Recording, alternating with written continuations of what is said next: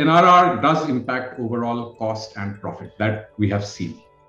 What sort of an impact does it actually have on the cost of sales? So my opinion, Andreas, is eventually if your NRR is dipping, your cost of sale will go up. And any thoughts on that? Well, yes, absolutely. So let me at first share some numbers on the cost of sales. Again, looking at the corporate filings of companies about to go public, that the cost of sales is really between original subscription value of $1, you spend between 90 cents and $2.50 in acquiring a customer.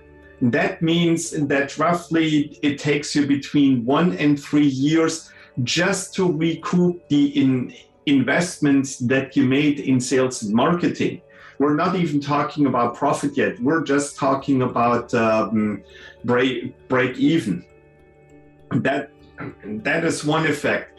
And then, of course, if you're seeing that your existing customers are fading away, if you're taking that approach and you become more and more desperate and you spend more and more time in sales and marketing in acquiring new customers, then your cost of sales basically goes up even more.